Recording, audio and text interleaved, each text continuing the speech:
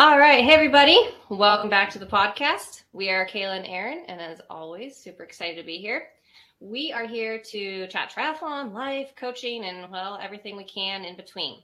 Kayla is a professional triathlete, coach, and mom to two little boys. Erin is an elite amateur triathlete, triathlon coach, and swim coach. And most importantly, both have an extreme love and passion for the sport and are here to share it with you. So before we dive in, just a reminder, you can find us on Apple Podcasts and Spotify. And if you have any questions, you can send them over our way to www.whereyourfeettakeyou.com/podcast. We had some really great questions this week, both via Instagram and the email submit board. So we're really thankful for that. So really appreciate it, and we're looking forward to it. And then most importantly, I just want to say sorry about the mix-up on the uploading last week. I accidentally had the second podcast uploaded, and it just took a minute to fix. A little messy, but we fixed it. So appreciate everybody who messaged me and said, "Oh, Kayla, you made a mistake." It's like, oh crap, I will fix it. So, but that's, I think we said this in our first podcast, is that's kind of, this, that's this, right? We're a little messy. We're doing our best here and having fun with it. So, well, before we get into kind of our topics, let's just, how's the week been? You're in Seattle, right? Yep, I'm in Federal Way for Women's Pac-12 Swimming Diving Championships. So I'm here through Sunday, and it will be a lot of fun to watch ASU crush it in the water. So really excited for it. So how are you doing, Kayla? Oh, well, I was doing good. And then I feel like garbage today, for being honest. My husband was sick all weekend, which meant a lot of solo parenting on my end because poor guy, was just miserable. And I thought maybe I was going to get by it and not get caught with it, but I do not feel great. So we are just going through this, though. We're getting through it. We've had a lot going on. I think since the last time we recorded, we bought a house in Arizona. Woo! Which is really exciting. Congrats. Yeah. And so we're going through that process. We got Skylar into daycare, and we were informed by daycare that he has to be potty trained in order to attend. Oh, no. For everyone who doesn't know, So Skylar has had issues with potty training and fear of pooping. Yes, huge fear of pooping. Like trauma style fear of pooping. And we've seen specialists for it. We're working with a gastroenterologist for it. And it stemmed from, we previously got kind of pushed a little bit into potty training, and he wasn't ready. And now we're being pushed into it again. But I think he's more ready this time.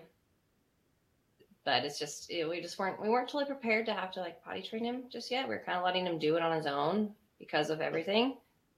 But they informed us that they said that it's a law in Arizona. Oh. That they have, in the threes group, they have to be potty trained, or you have to have a medical exemption. Oh. That seems ridiculous to me.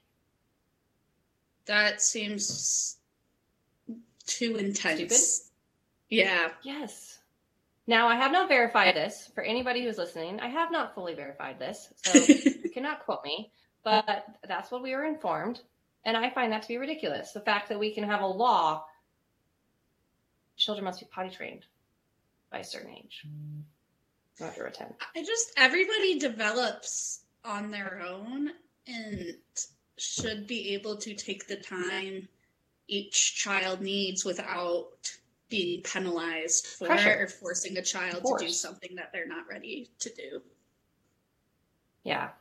So, but it's going a lot better this time to the extent he is volunteered to put underwear on. But I thought that was a big piece.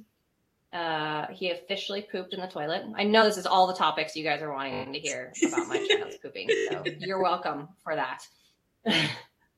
But he officially pooped in the toilet, and he was so proud of himself. So proud of himself. I was in a meeting. He should be. That's a huge deal for him. Yes, it was a huge deal for him.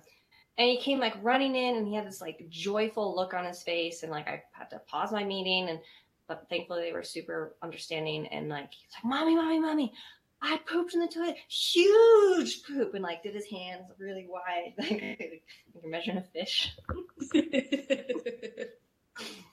Oh, we were so proud of him. And he was so proud. He had to call grandma and grandpa and he had to tell them. And he was really proud of himself. He got to put a sticker on his sticker chart. Oh. He got chocolate. So a really big week in our household. Yes, we have a lot going on. Yeah. Great time for everybody to get sick and feel like garbage. We're just fingers crossed that the kids don't get sick because that just ruins everything. So, yeah. You never know. Daycare is like germ pool. So like every 2 weeks, somebody brings something home. So that's our week. A lot of fun. Yep. Hopefully they're just developing that strong immune system. That's the hope. That's the hope. So awesome. Well, let's dive into our topics and questions here. We had some really great ones. So this first one came from Blake, who I believe is our number one fan. Thanks, Blake. And thanks, Blake. He had some quick rapid fire questions for us. So basically, I'll just read them off and I'll let you answer first and then I'll answer. They're kind of silly. Okay. There's nothing really super fun, crazy about them, but it's just kind of fun to do really quick. So, which do you prefer, black or white bike shoes? White. See, mine are black and white, and I love them. So I don't know. Okay. But there is something cool about white bike shoes. I like my white ones. Oh. I think if I had all the choice in the world, I'd get like fluorescent pink ones. But yes, I'd get like bright blue. Yeah. Bam. Yeah. All right. Which do you prefer? Socks or no socks on the bike? Socks. I am a big sock person. Yes. Here's the thing though for me. Socks when I'm training, I will not do it without socks when I train. But I don't wear them when I race. It's too hard for me to put them on after the swim. Faster after when they're dry. All right. Which do you prefer? Visor or sunglasses with helmet? I have only ever done sunglasses. Specifically probably when you're racing.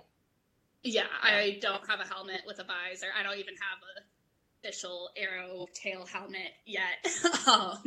So I'm sunglasses. That needs to be on your list. Which is actually something we could chat about really quick because I had one of my athletes message me and was like, what is the best, like, it's like, I'm not trying to like spend all my money here, but like, what are the important things to buy to help speed? And there are some things that you can buy that literally they're not free speed because you're literally, handing over a credit card, but there are some like wheels and a helmet are two big ones.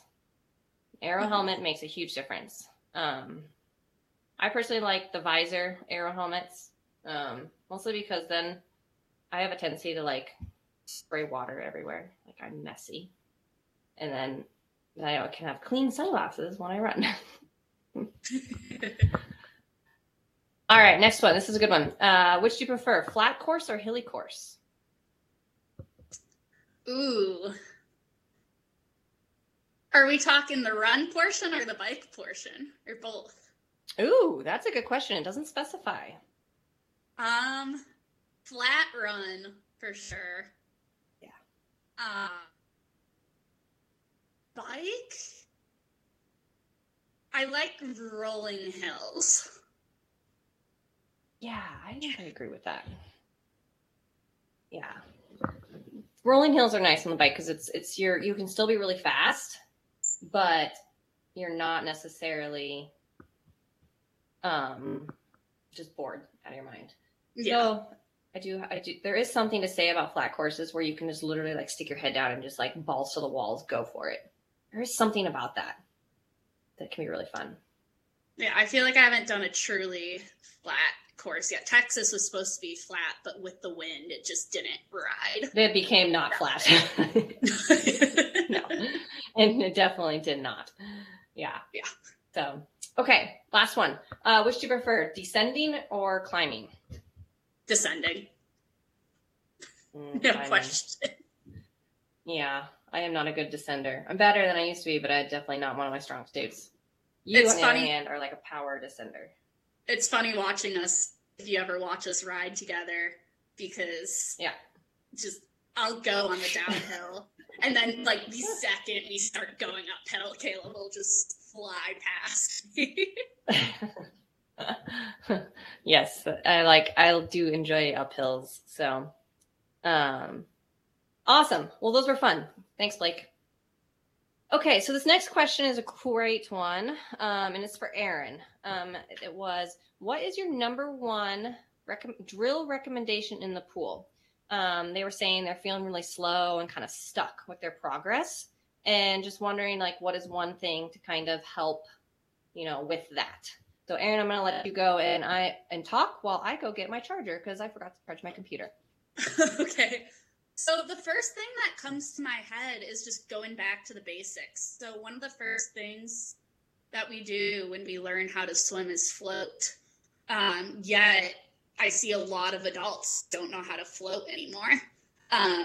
So my number one drill is called, you can either do it as a dead man's float or ball line to streamline, where you're really going from a limp position where your arms and legs are kind of towards the bottom of the pool and you use your core strength to float yourself to the top. So you're just lying on top of the surface in a straight line. And then from there, I tried that. Progress. Hard.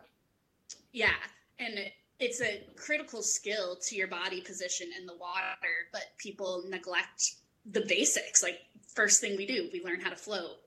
So going back to those basics and starting with a float again, and then you can progress from the float to kicking once you get into that float position. And then once you kick for 5 seconds, you can start adding the arm strokes in and doing 12-25s where you're just starting in a float position. Using that core, engaging that core can be really helpful to getting a strong feel for the water back. Another one I also really like is underwater recovery drill, where your arm never comes out of the water. You just kind of swoosh it back up. So, yeah, that is also a good one. Because I feel like it takes away that one, for me, whenever I do that drill, like, I feel like it takes away the idea of, okay, I have to like bring my arm up and around, and all I have to focus on then is my catch, like, and actually using, like, activating my lats and using that, and I don't have to focus on anything else, which is strange because really you should do that when you swim, right? But for some reason, throwing the recovery in there makes it so much harder. Yeah. And that would be my other tip, would be just to pick about like just one focus per week, whether that be your core activation or the catch part of the stroke or the recovery portion of the stroke, and just stick to that one focus for that 1 or 2 weeks, because a lot of times we'll try and think through too many things at once and we just get overwhelmed and it doesn't help with anything. Yeah. So that would be my other piece of advice. Because there's a lot of little pieces with swimming, and there's so many, you can totally overwhelm yourself.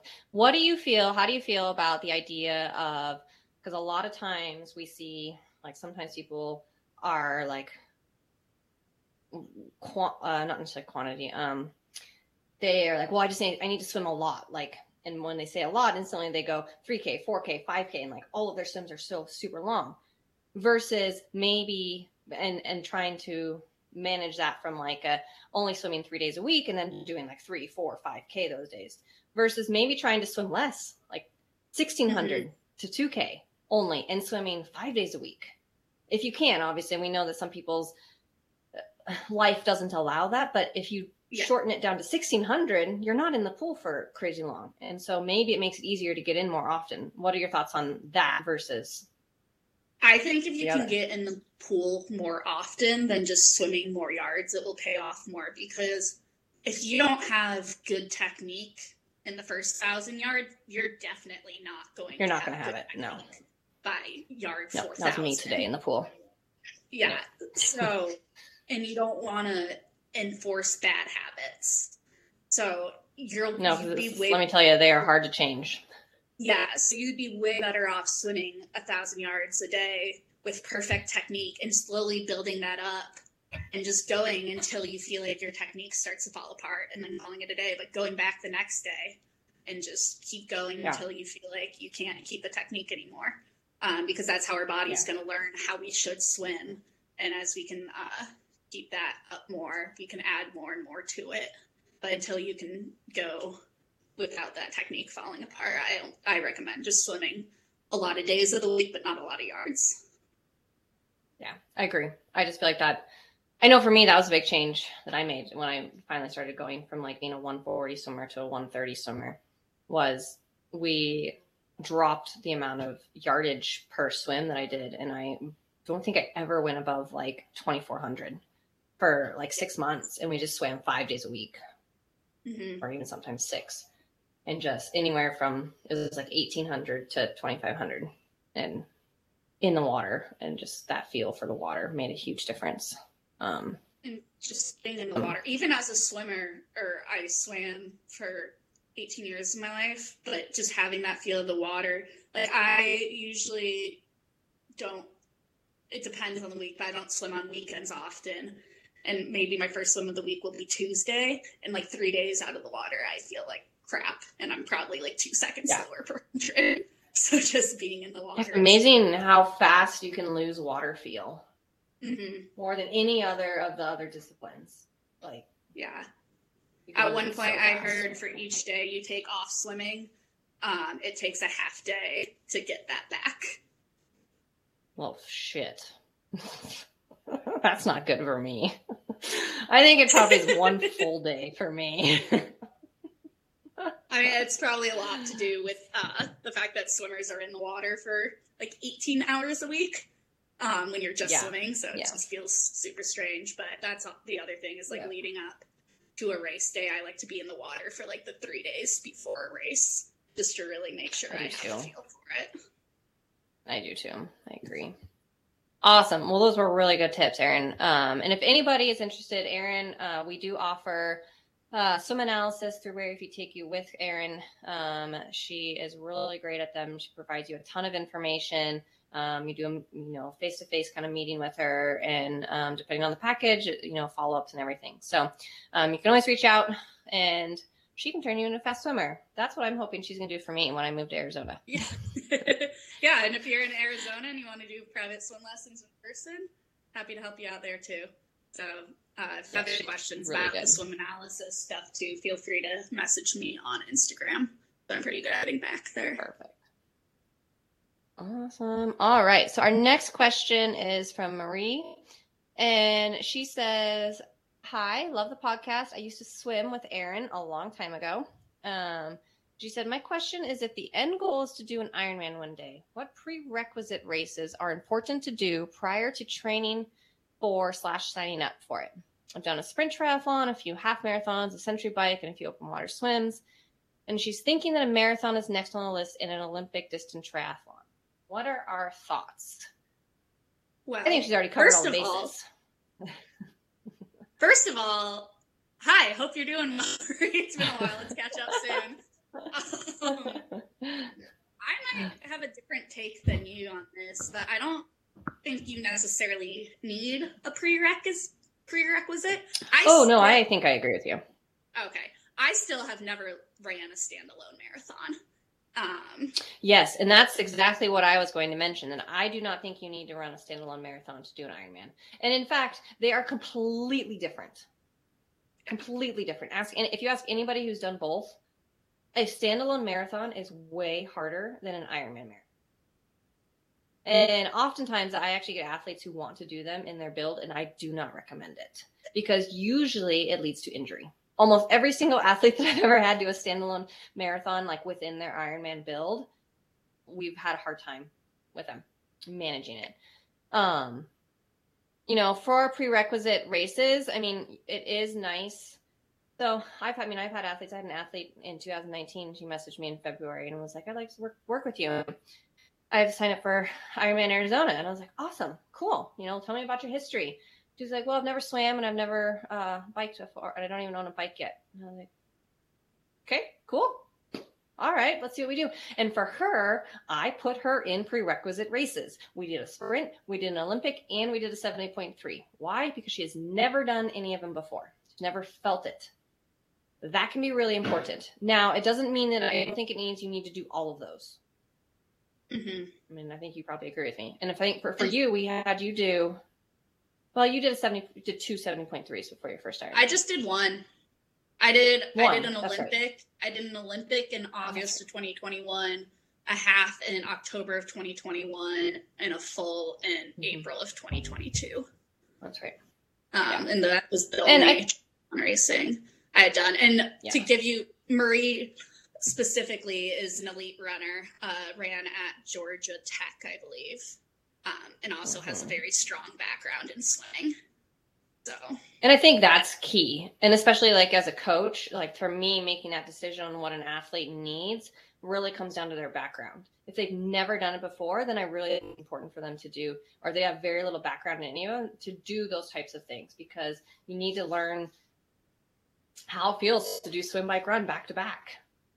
Mm-hmm. But if you have a kind of an elite or a good solid, doesn't have to be elite, I don't think that's the right word, but a really good solid foundation of sport, kind of specifically more in the run, bike, and swim range, you can kind of get away with not necessarily doing them. Though it can be really fun to do them because it breaks up the training and gives you something to look forward to. Yes. And I think it kind of depends on what your goals are with it too. If your goal is just to finish it and say you're an Ironman, then I guess you could just do the Ironman. But if you want to do well in it, which I feel like Marie's one of those type of people who would, I think it's beneficial to do the races before and kind of figure out nutrition, figure out transitions, all of that. Just figure out how your legs are going to feel coming off the bike. Because even like in training, it's really just hard to prepare for that.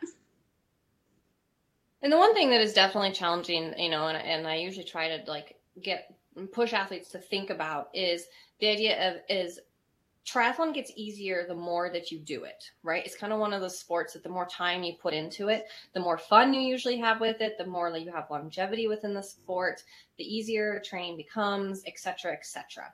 And that's because you build up resiliency to your structural system, muscular system, nervous system. And sometimes if you have never done like a triathlon before, even if you're maybe a runner or a swimmer or a biker, if you've never done a full triathlon before, jumping into a full is a lot. It's a different beast. And so sometimes it just kind of is more along the lines of like, okay, well, what do I want out of this sport? Is this something that I want to fall in love with and do forever? And maybe that does mean waiting another year to do a full Ironman and doing 70.3s in Olympics so that you can build up your body's resiliency to it. Yeah. Maybe not. And so I think it really kind of comes down to like really thinking about you, who you are as an athlete and who you are as a person, what your life can handle as well. Because Ironman training, as you well know, Erin, it's a lot. Even if you just want to finish, you have to put the time in. You cannot do an Ironman without putting the time in. Yeah. And so you have to be ready for that. And to me, that's a big prerequisite, is being willing and ready to do that.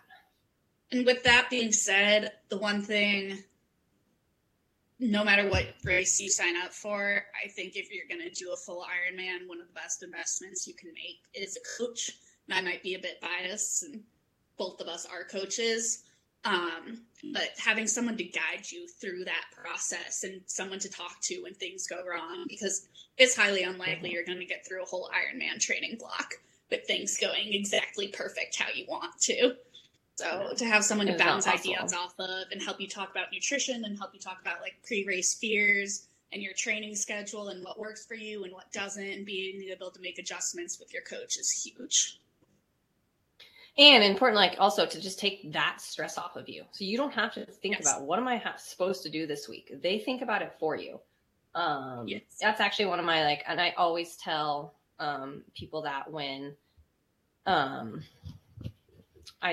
we start working together, or not even when we start working together, but when they come in and do a consult, and say, this is not a sales pitch. You can go with any other coach if you want, but I think it's very important that you have a coach because there is a lot that goes into Ironman training and triathlon in general. I mean, honestly, sprint and Olympic too. There's a lot that goes into it. And it's nice to have someone who understands the sport and can just be that third party person to take away the pressure and help with that. Yeah, definitely. Awesome. Cool. Okay, our next question is kind of a really good one. Probably, well, it was technically directed at me, but I think it's really important for everybody.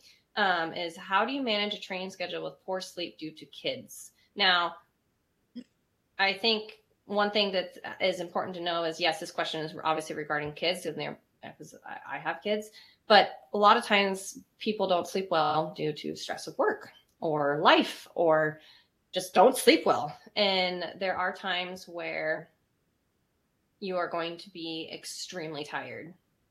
And how do you manage that? For me, I have not slept much in 3 years. My kids don't sleep very well. For the first year of Skylar's life, we were up every 90 minutes.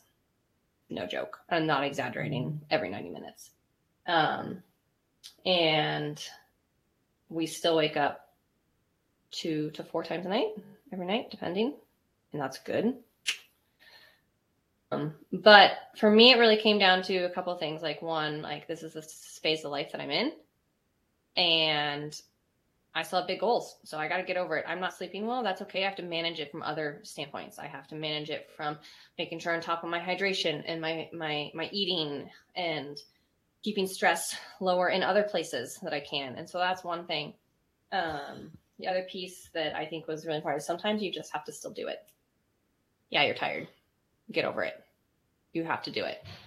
And that comes with learning more about you, I think, and learning about where you can push and where you can't. And that's the next piece, is being able to learn, have the confidence in yourself to adjust your expectation and remove the pressure from the session or the day and say, okay, well, maybe I'm supposed to do sweet spot intervals at 85%, but I only have 75% in me. That's great. If you have 75% in you, that's still in you, right? And I think honestly, that's something you and I have talked about, just with understanding of triathlon training in general. Sleep or no sleep, right? Some days you just don't have it. Yeah. And that's okay.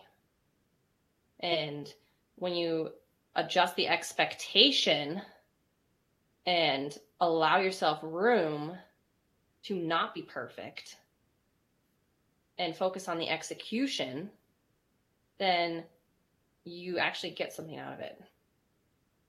And I think that ends up being the key. My last tip on that is always just try. I always say, just hop on the bike. And that's what I'm saying for me. Some days I'm so tired. I say, I'm just going to hop on the bike. And if it doesn't go well, I quit, or I stop. Quit's not the good word. I stop. And I move on. Yesterday, horrible training day. I had a 90-minute ride and a 30-minute run. I was overwhelmed. We didn't sleep well the night before. My husband was sick. We're potty training. The kids weren't in daycare. I was exhausted. I had nothing in me. I was probably getting sick because I feel like garbage today. I had nothing in me. Tried. But I got 40 minutes in and I said, this is not doing me any good today. So I stopped. Wrote my note to a coach and moved on. And said, it's just what it is. I think that's where the management comes from, is more of an understanding of you than even necessarily management of the training schedule. Yeah, I haven't had kids, but I have been an athlete for 20 plus years, and have had weeks where I'm sleepless. And I think it's just really about knowing yourself, and learning through sport what your body needs. I personally went pretty much my whole swim career with never giving myself grace to say, I'm too tired. I'm not going to get anything out of this workout today, because there are days I definitely should have been I need the day off, mentally, physically, emotionally. I'm getting sick, I'm getting injured, and I'd push it and things would go wrong. And I think through triathlon, I'm really learning to find that line of, am I tired and can still get it done and I just don't want to at this moment? Or am I so tired that like I really need the day off so I can get back to it the next day?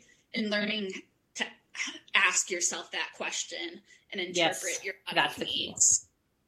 The key. Yeah. Yep. I mean, it's like almost being willing to have a dialogue with yourself. Like, what's going on today? And what do I need? And really looking at it from all angles. Like, am I just tired because I'm tired and life is tiring? Or am I really, really tired and this is what I need? Because oftentimes lack of motivation is just because of the day-to-day grind. But then sometimes lack of motivation is really due to the fact that you really, really need a day off, and that's okay. So I think managing your training schedule, whether you have kids or no kids, or sleep or no sleep, like really comes down to you asking that same question to yourself. What do I need today? What do I need to do for me? And being okay with allowing that space for yourself. And maybe that space is needing to get on the bike and do the workout, but maybe that space is not. And not having the grace for yourself to do either one. Yeah. And if you're not sure, a good rule of thumb is just start it, give yourself 20 minutes. And if you still feel like you don't want to do it or can't do it, then stop. It's okay. But I think starting it when you're on that borderline is a really good idea. Yeah. Because oftentimes I have found that like you get started and you get through the warm up and you're like, oh yeah, I've got this. And then you feel way better when you get done. And you're actually I'm usually less tired. I'm more tired. Sometimes I'm more tired the days I completely take off. Because then it's like my brain's only thinking about how tired I am. But I think that also then is just have that, like you said, have that grace for if you get 20 minutes in and it's just you cannot manage it. It's okay. I know for me, like when I read athletes' training plans, I would rather see that. I love seeing that. Okay, I tried, but this was not working for me today. And I'm honoring that. Yeah. As a coach, I'm always going to honor that and respect that. I think that's key. Yes, 100% agree. Awesome. Okay. This is a good one. Also from Blake, and he has a question on kind of like heat acclimation. More specifically around running, but I think it kind of works in general. So he says, in triathlon, we run in warmer temperatures than a runner does. So he's kind of he's comparing triathlon to like marathon, right? But oftentimes marathons maybe start at like 6 a.m. And so even if it does get hot, you can, for the most part, you're maybe done by 11 at kind of the long end. And, the really fast people are, done by 9 range. Whereas with triathlon, we're just kind of getting on the bike at that time frame. And then we still have to run. And, most runners train early in the morning hours to beat the heat. But as a triathlete, he's asking kind of how much running should I do in the early morning where the temps are cooler versus later in the morning or to experience more race-like temperatures. Would more late day running help me to acclimate to the heat and perform better on race day, or would just stress me more in training? So this is a big one to unpack because there is a lot involved with it. And he, similar, to you and in Arizona, he comes from Florida, very hot, very humid, nasty in the summer. And heat acclimation is definitely kind of a tricky one. Really, it is one of those things where the best heat acclimation is being in it. It really is true. There are other protocols that you can do. Sauna training, hot tub training, wearing lots of layers in a no fan training room. To just basically, the key is with heat acclimation is to really get your core temperature up and to work hard to perform at that core temperature raised. However, it puts a lot of stress on the body. Yes. And I think you saw that the last couple seasons working in triathlon with summer training. Your afternoon runs and rides took a lot out of you.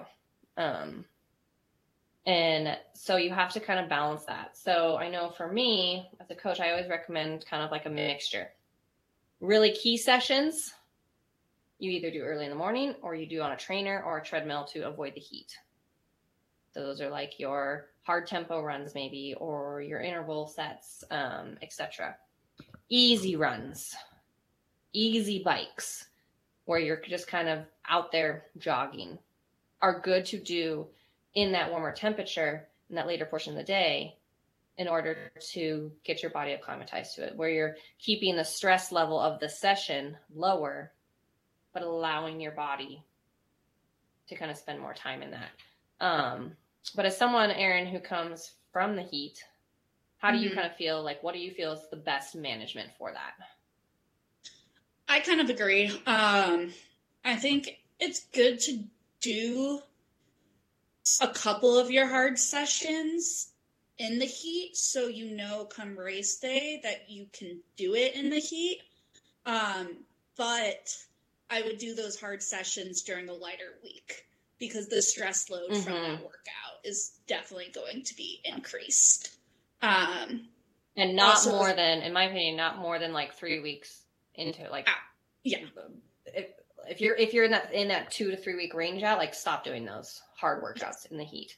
Yes. Easy ones you can keep doing, but we're trying to lower the stress level at that level.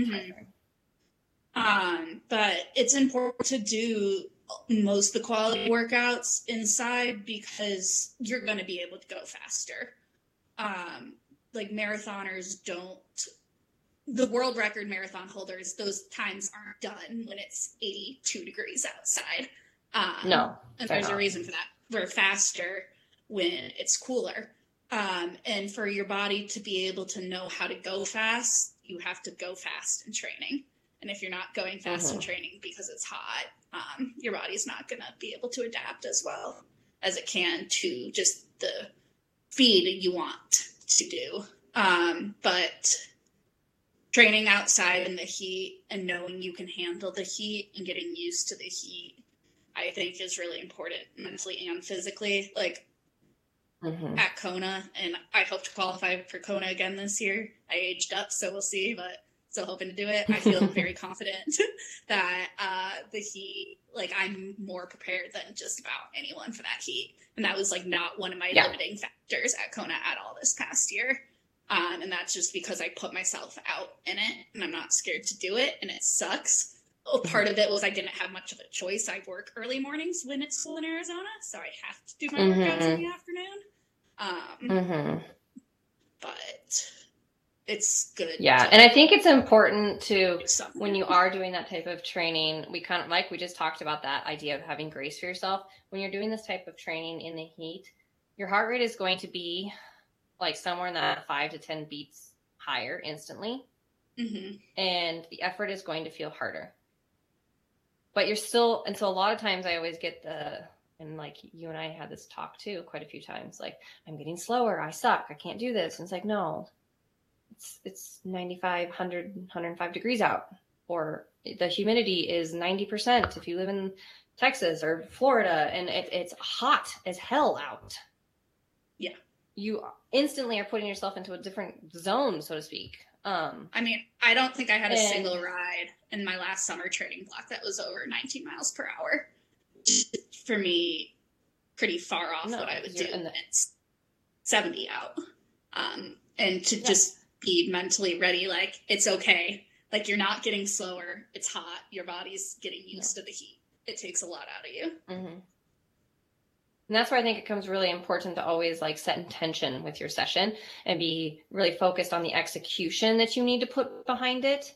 Like if your coach wants you doing an Ironman effort, then what does that effort mean to you in the heat? And, or if, you know, they want an easy ride, what does an easy ride mean? Like look at the intention behind the set and then know that effort might change. It might be slightly different, might be a little bit lower, maybe it's higher, who knows, I don't know. but maybe it's going to change a little bit based off of the conditions. And that's okay, because if you're executing appropriately, you will still get a large portion of the adaptation that you're probably looking for. And when it cools off, you will be just as fast. And I know this for a fact because I've coached quite a few people through the summer that have done like fall races, and boom, guess what? They hit their times and or are faster every time. Even though they spend the entire summer complaining that they suck. Yeah. And I know I've said it before, but I'll say it again. If you need to heat training, turn off the computer, turn off your watch. If like the time and the heart rate stuff is bothering you, just take it out and really just focus on the execution. Yep. And that's why it can be really important to like pick and choose the sessions. So oftentimes when I have athletes that I know like are training for Kona, I will specifically tell them, hey, I want this one outside. And I'm pretty sure we did that with you. And I know we did that with Katie. I told her, like, I want this run in the afternoon. But it was like a 1 hour endurance run. Like, don't push things. And I said, I want this in the afternoon because I want you to get that heat acclimation. But being very specific about what that looks like is really key. For sure. Heat training's tough. It kind of messes with you mentally and physically. And that's where, again, it really comes down to all of everything. That's why triathlon's so awesome and crazy and cool. Yes. There's so many pieces that are involved with it. Like, you have to be so on top of your hydration, your electrolytes, your oftentimes what happens in the heat is athletes don't eat. And so then, like, I've had so many athletes that they all of a sudden, I'm like, what is going on? They're like bonking all the time. Shouldn't be. And when you sit and chat, and it's like, well, I have a really hard time eating in the heat. And so I don't really eat much. It's like, well, you don't have the caloric capacity then to do your training. Like, okay, what can we eat that is cool and that you can get calories in? So you have to focus on those things. And that's where, triathlon is very holistic and that you can't just swim, bike, run. Yes. That's what I love about the sport. I love all the aspects that go into it. I think it's awesome. Yeah. There's so many little pieces that you can mess with and tweak and play around with. And that also can be overwhelming. But it really you really have to focus on those things. To get the best out of yourself, which is what every single one of us is trying to do. I don't care if you're Jan Frodeno crossing the finish line or the very last finisher. We're all trying to get the very best out of ourselves. Mm-hmm. And that looks different for everybody, but the little pieces are what make a huge difference. Like, when you and I did our mental performance stuff, I always told you, like, small changes make big changes. Little things make big things. Yep. You have to do the little things to make the big things. When there's so many little things, there's so many areas you can improve in to become better. And I think that's really exciting. Yeah, which really goes back into what we talked about last week, right? The idea of progress and celebrating, right? You talked about the idea of like celebrating all the little pieces. Yes. So it allows you space to have room to celebrate these things, which makes it so that, maybe the session sucked, but guess what? Maybe you fueled appropriately. It just sucked. Well, cool. Celebrate it. You nailed your nutrition. Yep. That's awesome. It's powerful. So heat acclimation is definitely a tough one. But awesome. So the very last question was for me, and it said, when did you start thinking I want to become a professional triathlete? And I liked this one, so I included it because honestly, I'm pretty sure I told my coach, like, on the first time I chatted with her, like 6 years ago. I don't know when her and I started working together. 6-7 years ago now, that I want to be a professional triathlete. Thought I could do it. So I've kind of always wanted to. I've always been someone who sets really, really high goals for myself. Like, for as long as I can remember. Like when I was in 5th grade and I was moving into middle school, I told my parents that I wanted to be valedictorian. And they said, great, that's awesome. I said, no, I want to be valedictorian all the way to 12th grade through high school. That's a huge goal to set as a 5th grader. And that that's what I've always been. And I did it. I think that's why I kind of was like, yeah, I want to be a professional triathlete because I can. I'm going to work my ass off to do it. And I don't want anybody, no one's going to stop me. And that really came from having a lot of faith and belief in myself. And just knowing that I can do the work to do it. Yeah, I'm not the most talented. I'm not. But I work hard. And I grow and I learn. And it's fun. Being a professional is fun. It's exciting. I want to race against the best people. Like, yeah, winning is fun. I love winning. I want to win. But I also want to push myself. And you can't push yourself if you're always winning. You have to go against the best people. That's when you bring the best out of yourself. And that's exciting. And I think that's why I wanted to do it. And so, yeah, I'm excited for the 2023 season because I'm definitely putting myself into races that are hard. 2023. I'm not. Is that what I said? What did I say? You said 2022. It's just you're tired. I don't know what season we're in. I mean, I don't even know what month we're in. Honestly, I keep thinking we're in March, but it's February.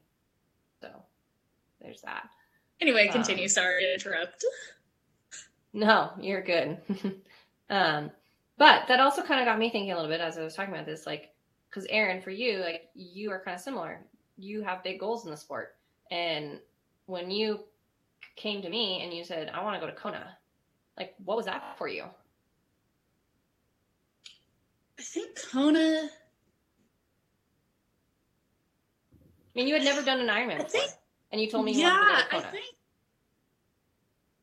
I think some of Kona, I always had this goal while swimming that I wanted to make Olympic trials because that was like the big thing you do in swimming. And it never happened. So I kind of saw an opportunity to do something special in a different sport. And I wanted it the same way I wanted trials, and just for a variety of reasons, it didn't happen. But I really believed that Kona could happen for me. So I did it, or I made that my goal and got after, and I qualified. With that being said, I'm someone, I like to try and practice what I preach, and I tell people I think it's important to say your big, scary goals out loud because it makes them real, but it also gives you a support system that can help you get after your goals. And my goal is I want to be a professional triathlete in the next 4 to 5 years, which is... I believe you can do it. I've told you this. I told you could do it before you even thought you could do it. Yeah, and I wasn't sure until really after Kona that was something I ever wanted. But for me, I want it because I want to be as close to my potential in this sport as I can. And I think a big thing that would help me do that is to be able to swim with the professionals and then just like see how long I can hold on the bike, and then whatever happens on the run happens. But to be able to be pushed from the swim start, I think would help me be the best I can be in this sport. And that's what really excites me. And that's what makes me want to do this sport in the first place. So that's my goal in the next 4 to 5 years, is continue to be the best version of myself in the sport that I can be. I think you can do it. In fact, I know you can. I know you can. And I love that you said that sometimes you have to say these big, scary, big, hairy, fear goals out loud, because too often we don't chase those, and we should chase them more. I mean, I always like to say that fear is our biggest motivator, because you have a choice with fear. You either back down or you look it in the face and say, fuck you, I've got this. Yeah. Why not do the second version? Because you never know what you're going to find out yourself. Yeah, and I think a lot of the times, too, sharing those scary goals out loud, you're not even, like, scared for yourself, but the way people are going to react to it. Like, I knew at first I was scared people were going to think I was crazy for thinking I could be good enough to do that, or that if I didn't get it, that people would, like, look down on me or treat me like a hurt puppy dog or something. But really, I'm doing this for me. and I want this for me, and that's all that matters. And if I can tell people and people can help me in that process of trying to achieve that goal, then awesome. And the people who think I'm crazy, like, I don't really need them anyway. So you don't need them in your life. They're not worth your time. Because it's one of those where when you say stuff like that, like it's really powerful to believe it, and really, like, that is you putting you first. And there's nothing wrong with always putting yourself first, because I'm a firm believer that when you put yourself first, you actually then are able to help others more. Mm-hmm. You have more to give. You have more space to give. And that comes with our goals. And sometimes we have to be selfish about them. And that's okay. There's nothing wrong with being a little bit selfish about your goals. Best people, best athletes, best business people, best whatever, they're usually a little bit selfish towards their goals. That's because they believe in them. And more importantly, they believe in themselves. Yes. And that is what all of it is about. When you are willing to put yourself out there, then you are standing up for you, and you are believing in you. Mm-hmm. And that is like the most amazing thing that you can have for yourself, is faith in you. And it's hard to cultivate. And sometimes it really does take literally like stepping fear in the face and saying, I'm done with you. This is my time. This is my turn. This is what I want. This is what I'm going to go for. And doing it and going for it. Do something scary. Yeah. Do the thing that you're afraid of. And that's actually a way to practice it. You can do little things that you're scared of to help you practice, have that confidence. Like, yeah, I can look fear in the face and move past it. Mm-hmm. I think that's, that helps you to gain confidence in yourself. For sure. So Kayla, now that you've achieved this goal that you've been chasing for the last 6 to 7 years, how was it setting new goals? And do the new goals excite you as much as the goal of turning pro? Oh, hell yeah. Even more.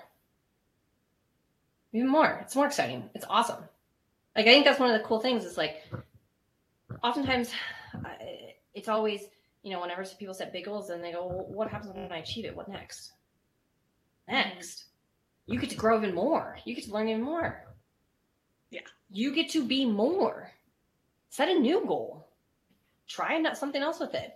And that's really exciting. Yeah, I like that goal, like accomplishing it was awesome, but I'm even more excited for what comes from that is,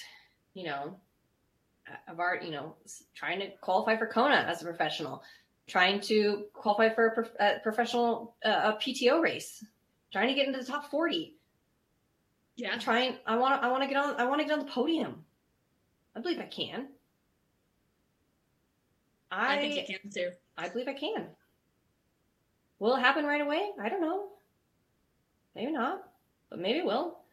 But I'm put myself out there and give it my damnedest. Hell yeah.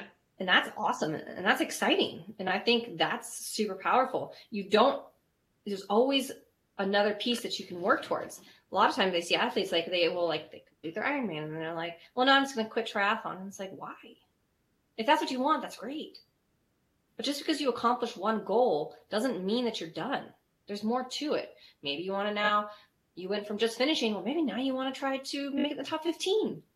And that's exciting. Maybe you want to qualify for a Worlds. That's exciting. Maybe you want to try to get a better swim time or get under 4 hours in the marathon. Right? There's always a piece you can change. You can adjust. You can adapt and become more pieces of it. Yes. And I think that's why goal setting is so cool. Because you don't have to be done. So, yeah, I'm excited. I'm even more excited for some of these goals than, that's even awesome. Just trying to become a professional triathlete, because there's a lot of opportunity with it. And I want to chase that opportunity and see where that goes. I want to prove to people that I'm here to light it up. You should sponsor me. Yeah.